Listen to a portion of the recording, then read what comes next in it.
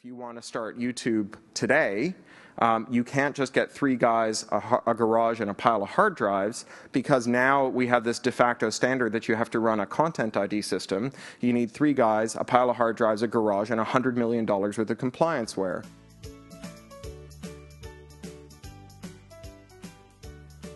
That was the incomparable Cory Doctorow, and this is the last episode in our series of talks from TechForum 2015. If you don't already know who he is, Cory is a science fiction author, activist, journalist, and blogger, and this talk is based on his latest nonfiction book, Information Doesn't Want to Be Free.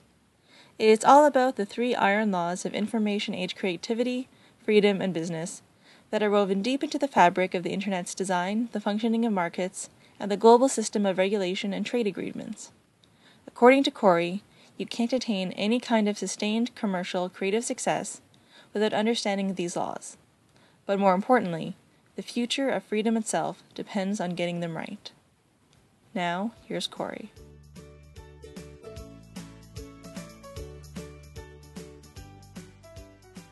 Like many of you, I'm in the business of earning my living online, and even if you're not earning your living online today, you almost certainly will be tomorrow, not because jobs are going to move online tomorrow, but because everything will move online tomorrow. Everything we do today involves the internet, and everything we do tomorrow will certainly require it.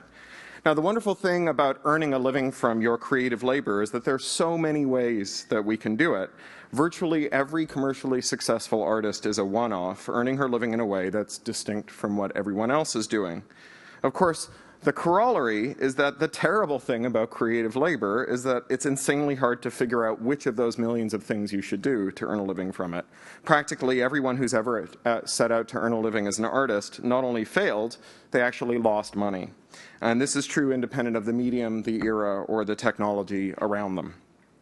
Indeed, a living in the creative fields is so rare that it's possible that they're just statistical noise. You know, one of these Six Sigma events. Like, you could imagine if you had a firing line of millions of people flipping coins, some would get heads, some would get tails, and some would have their coins land on edge if you had enough people and enough flips. Now, the people whose coins landed on edge might be expert coin flippers. Maybe they devoted every waking hour to improving their coin flipping ability. And obviously one thing that helps you is if you do a lot of coin flips, you have a better chance of your coin landing on edge. But it's facially obvious, even without having to see them, that the thing that unites coin flippers whose coins land on edge is luck. Right? It's some chance combination, a perfect storm of a lucky win, a lucky toss, a lucky landing. If the winners of the Edge on coin contests were feted and handsomely paid and featured on the covers of magazines and lauded for their intrinsic virtue, it's likely that lots of people would pursue a living as coin tossers. After all, people buy lottery tickets. And what's more, if flipping a coin was deeply and profoundly satisfying and made a heartfelt connection between the coin flipper and the people watching the coin being flipped, living in a coin toss world would be downright noble. And that's basically the arts. Making art is innate to our condition. Babies make art. We treat PTSD with art therapy. Singing and telling stories and making pictures, they seem to be part and parcel of the human condition. And we do treat successful artists with reverence that often borders on worship, which certainly makes an attractive proposition for being an artist, at least if you're on the outside looking in. But the arts are foundationally a non-market activity.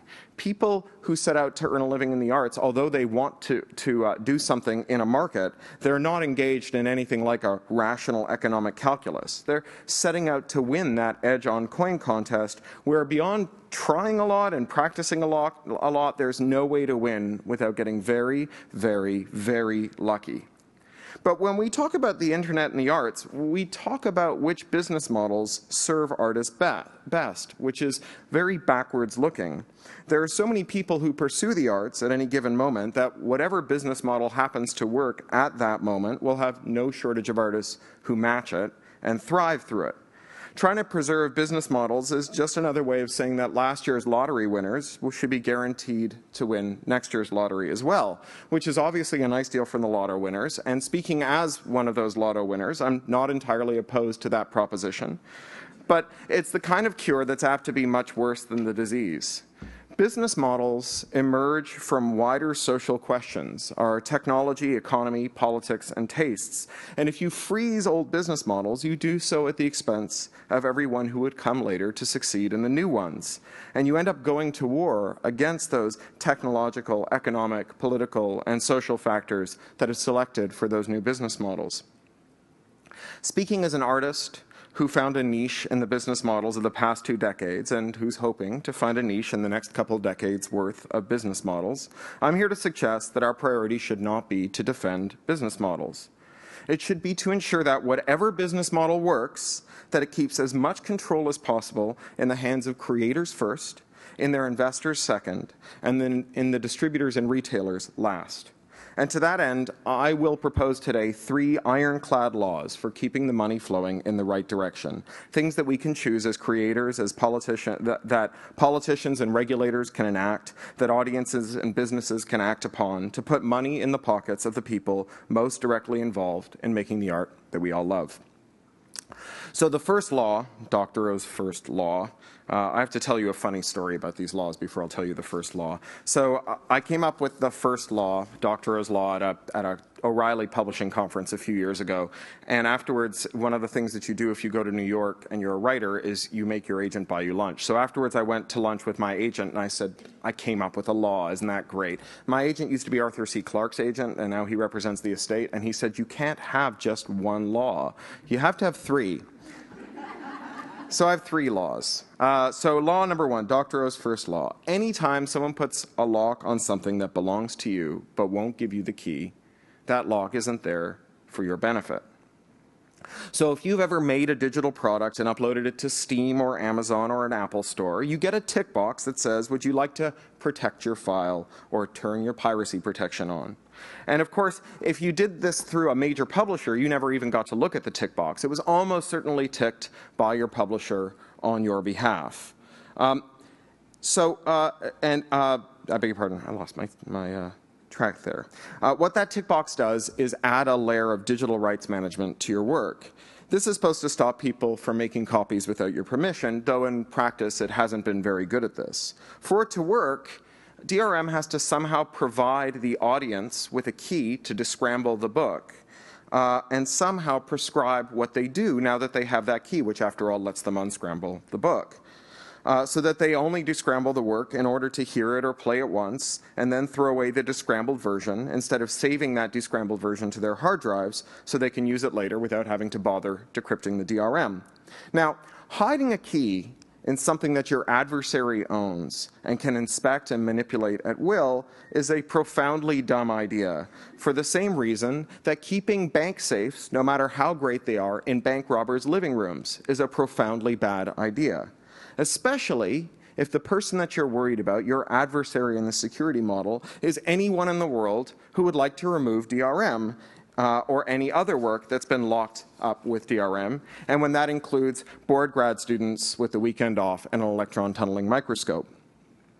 However, it's illegal to break digital locks, thanks to laws like the American Digital Millennium Copyright Act, the 2001 EUCD, and embarrassingly, for those of us who are from Canada, Bill C-11, which was passed in 2011 at the behest of James Moore, the Tory MP from Coquitlam, who made a mistake that really can't be forgiven. I mean, it's one thing to make dumb mistakes about the internet in 1998, but if you're still making dumb mistakes in 2011 about the internet, you either are not paying attention or someone's paying you not to pay attention.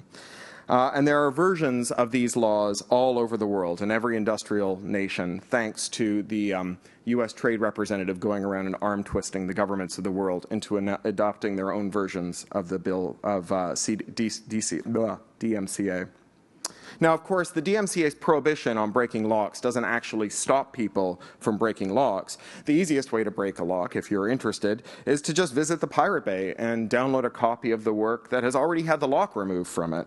But it does mean that once Amazon or Apple or Adobe, and that's just the A's, puts its lock on your copyrighted work, you lose control over that work and over the customer who buys the work.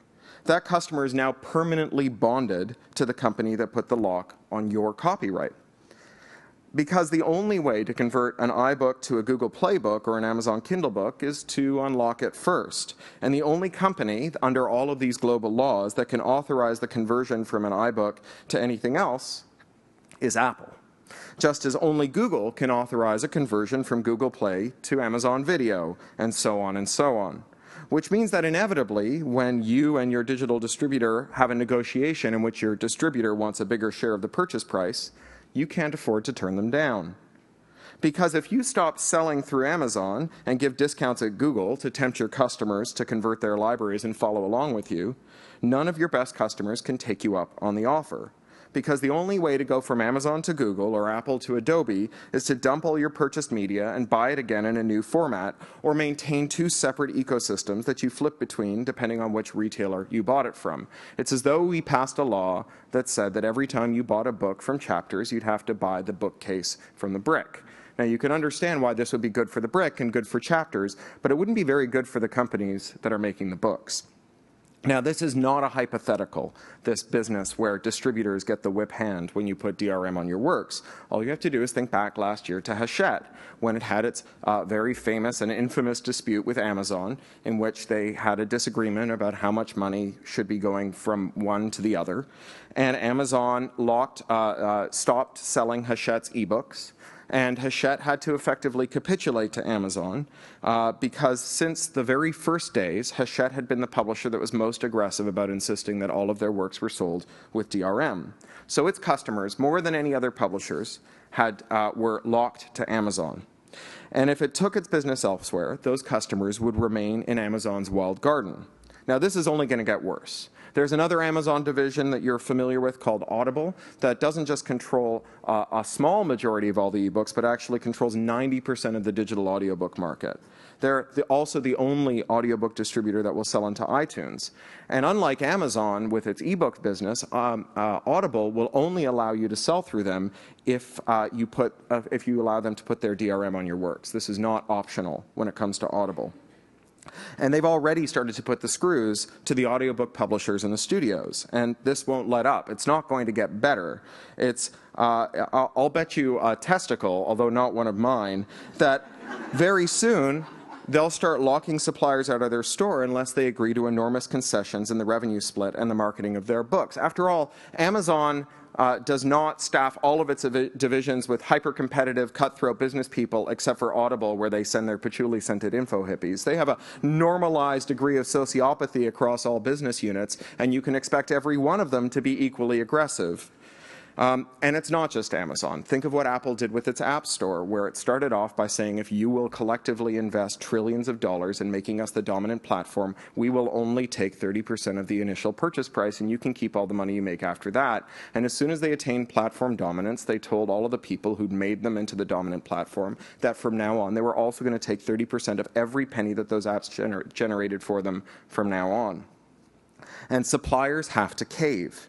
Because every serious audiobook customer, the 20% of customers who represent 80% of sales, will have sunk thousands of dollars into an investment that's locked to Amazon until Amazon decides to unlock it, which is to say, forever.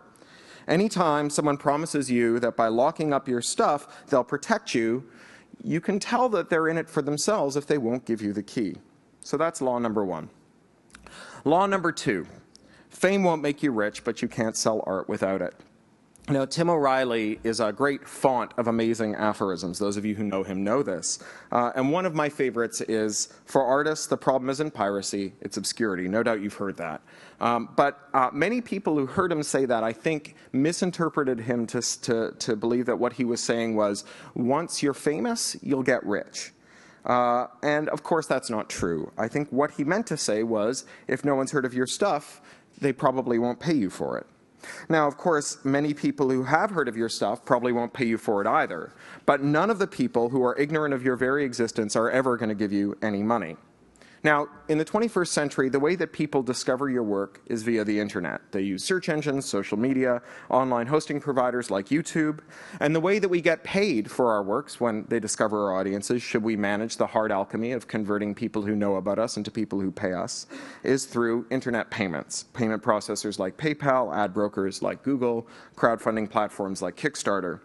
the internet has spawned many independent successes who piece together all the functions of a publisher from parts of the internet. Some were artists who started out in the traditional world, people like Trent Reznor or Amanda Palmer. Some were artists who started as indies and then made the jump to big companies, like XKCD's Randall Munroe or Hugh Howey, who wrote Wool. And some are artists who started indie and stayed indie, like Jonathan Coulton.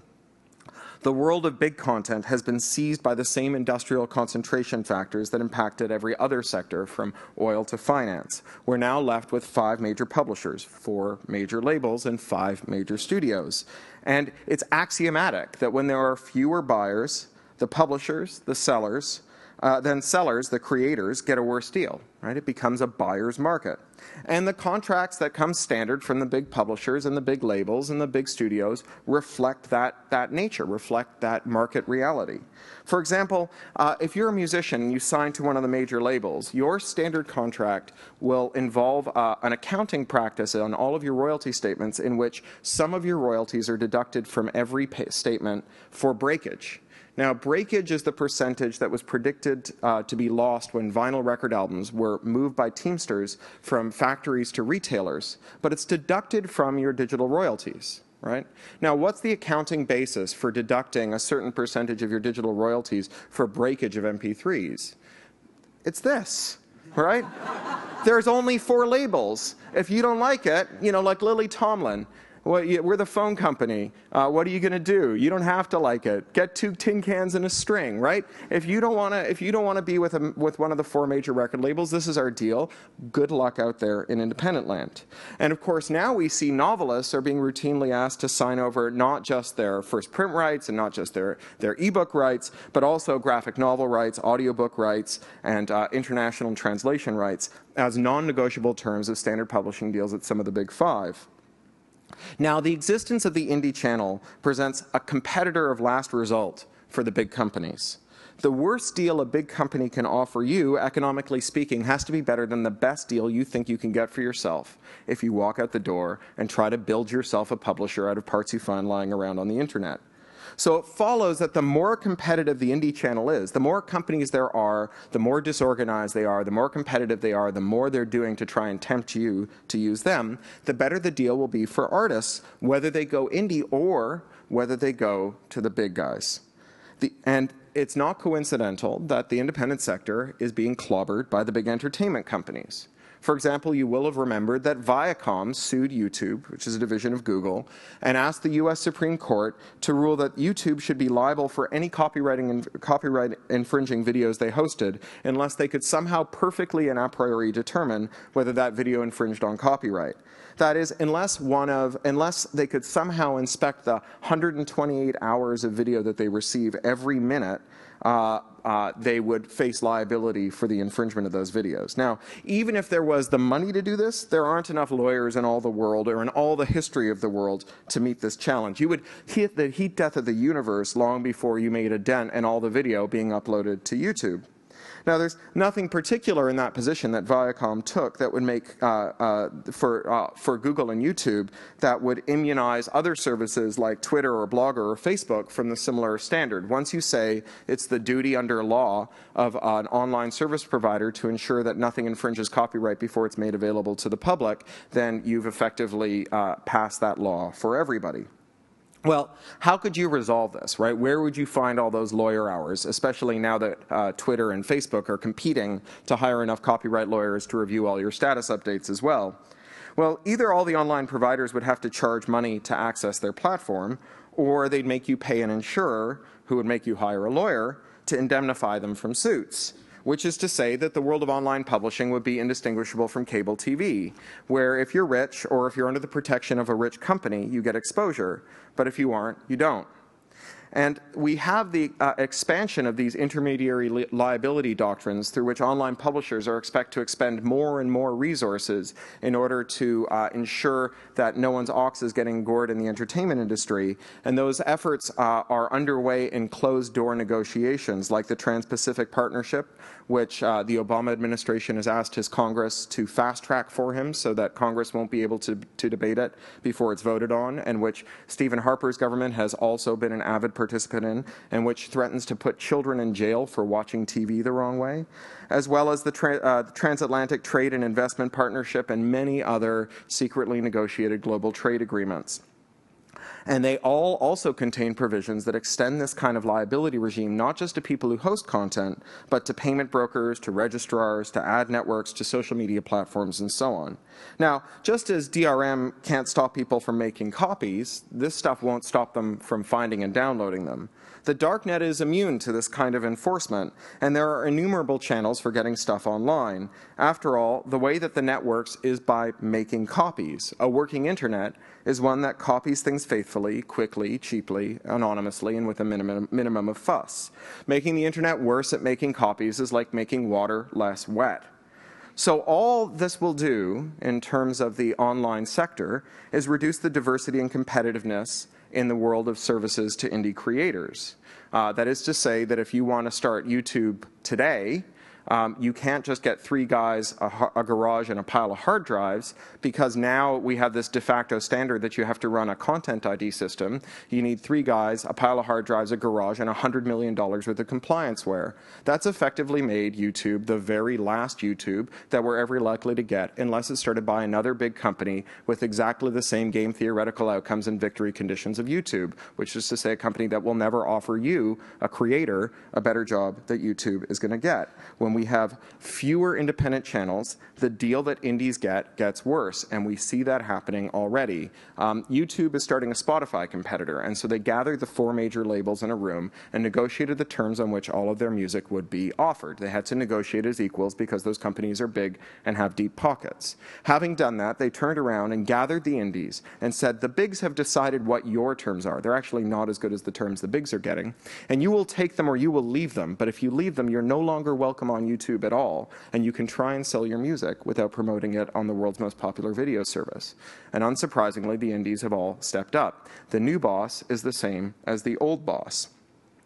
Fame doesn't make you rich, but no one will give you money unless they've heard of you, and when the independent sectors through which we're known are effectively captive to the existing media companies, then the deal that we get will never get any better. So those are my first two laws. The first one relates to the kind of economic relationships between distributors and publishers, and the second one relates to the economic relationships between creators and their publishers. The third law is a little more broad, and it's that information doesn't want to be free. Now, you may have heard people describe the platform of internet activists as being concerned with whether or not information wants to be free.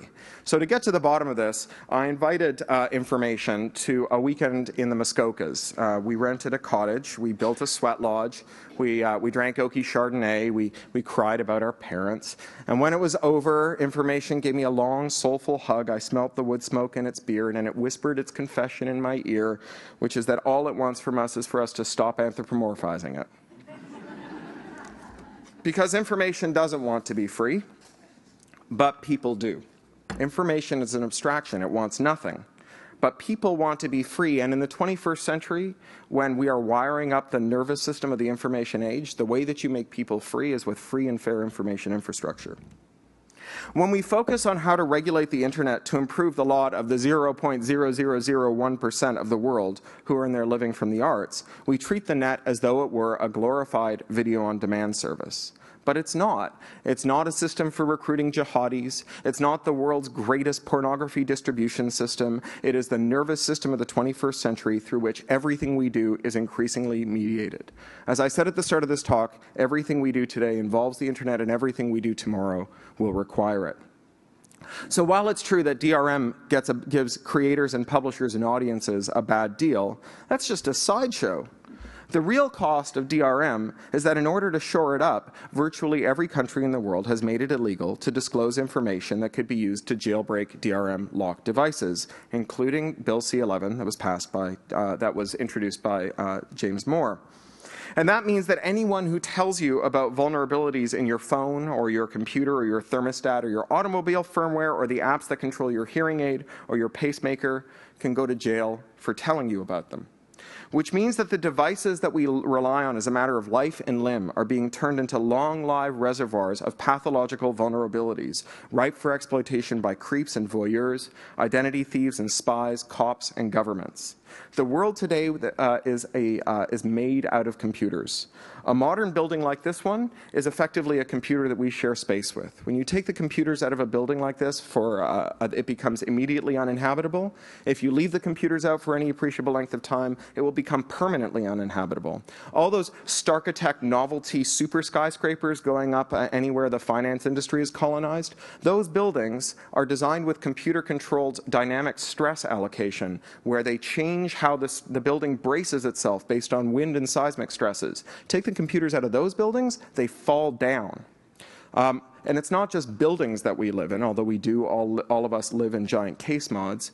It's also cars, right? Your car is a computer that drives you down the road at 120 kilometers an hour. And every year at conferences like DEF CON, we see presentations where people show that they can take over the firmware of your car using its Bluetooth interface and disable or control its steering and brakes. The most salient fact of your car is its informatics. Everything else is just a peripheral for that computer.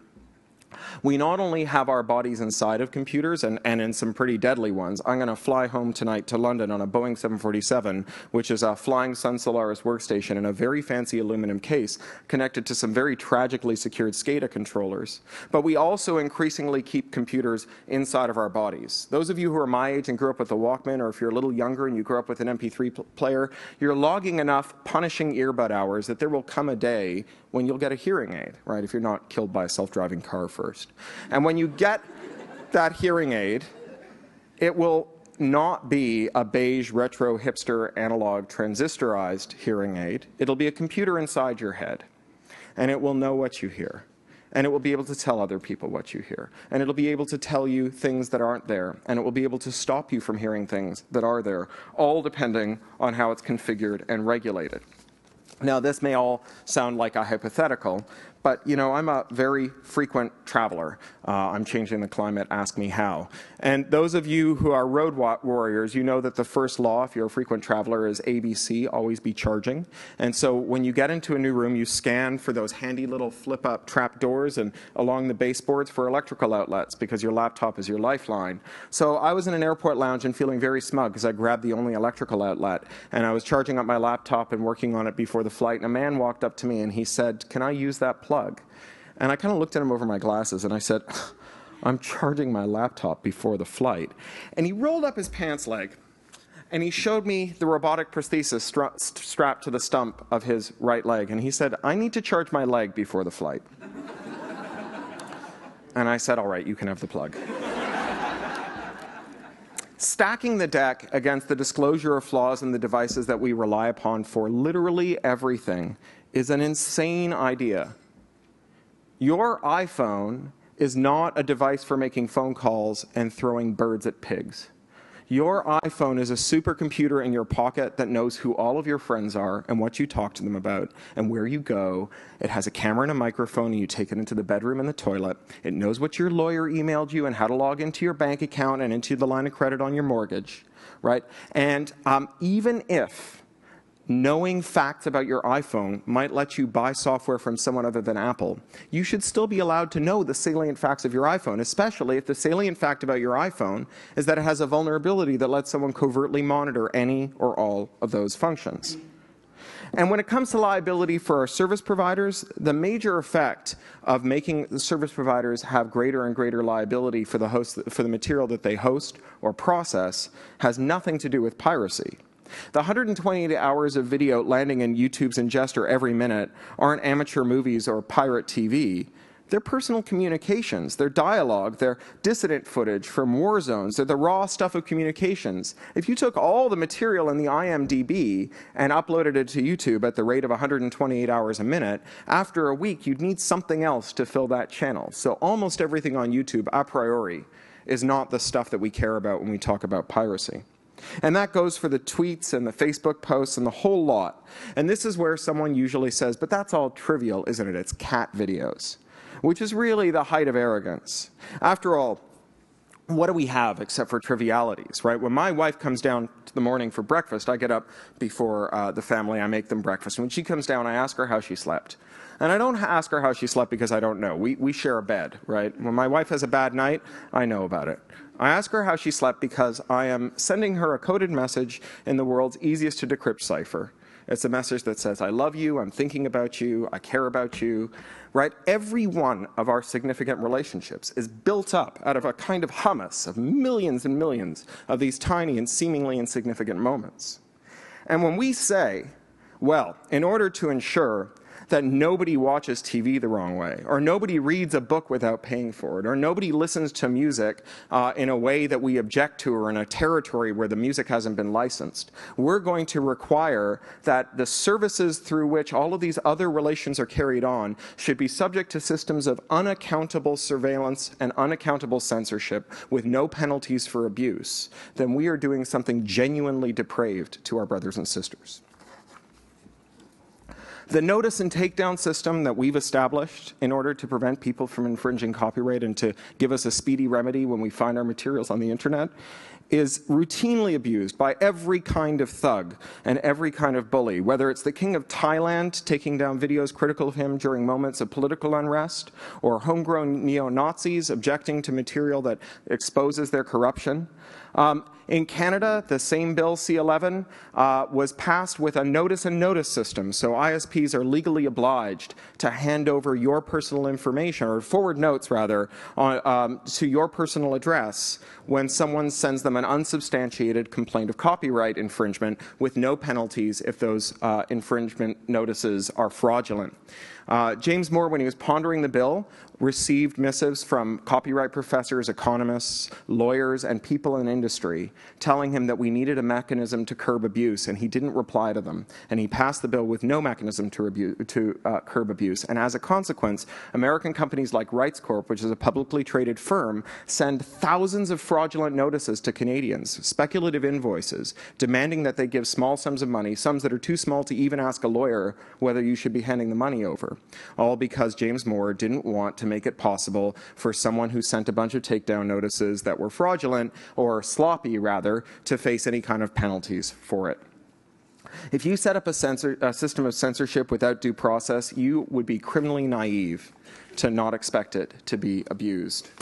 In the United States, Victoria Espinel, who is the former White House copyright czar, when she was running the copyright brief, she set up a voluntary system with the big ISPs, of which there are vanishingly few thanks to media concentration or market concentration all over the world in the telecom sector, that they would terminate the internet access of families if people complained about copyright infringement, again, without any kind of corroboration or evidence and without any penalties for abuse, meaning that merely living in the vicinity of a Wi-Fi access point that some unknown party may or may not have used to watch TV the wrong way would result in you and everyone in your house being given the internet death penalty for a year. Under the Trans-Pacific Partnership, we're contemplating prison for people who download. Now, in the UK, we have an interesting and checkered history with this kind of law. We have a bill called the Digital Economy Act that was passed in literally the last hour of the last Parliament during a special session called the Wash-Up, when utility legislation that keeps the lights on during campaigning season is usually passed. The Digital Economy Act was passed without debate on a 3-line whip, which is to say if you didn't vote for it, you would be kicked out of the party and not able to stand for election in the election that was called that day. And it had a provision for this kind of thing too, this kind of disconnection from the internet. Now, the interesting thing about it is what kind of evidence there was that this would be a terrible idea. One thing you have to say about living in the UK is you meet people with awesome job titles. There's a woman named Martha Lane Fox, who currently has a pretty awesome job title, the wonderfully Dungeons and Dragons-y Baroness of Soho. But before she was the Baroness of Soho, she was the champion for digital inclusion under the last Parliament.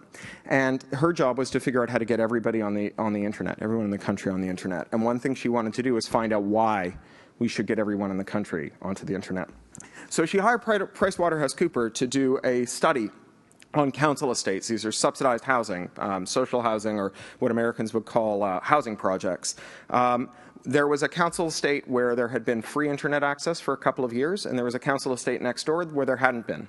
People who lived in one building without having made any particular choice had internet access. The people in the next door had not. So PricewaterhouseCoopers studied the difference 2 years in.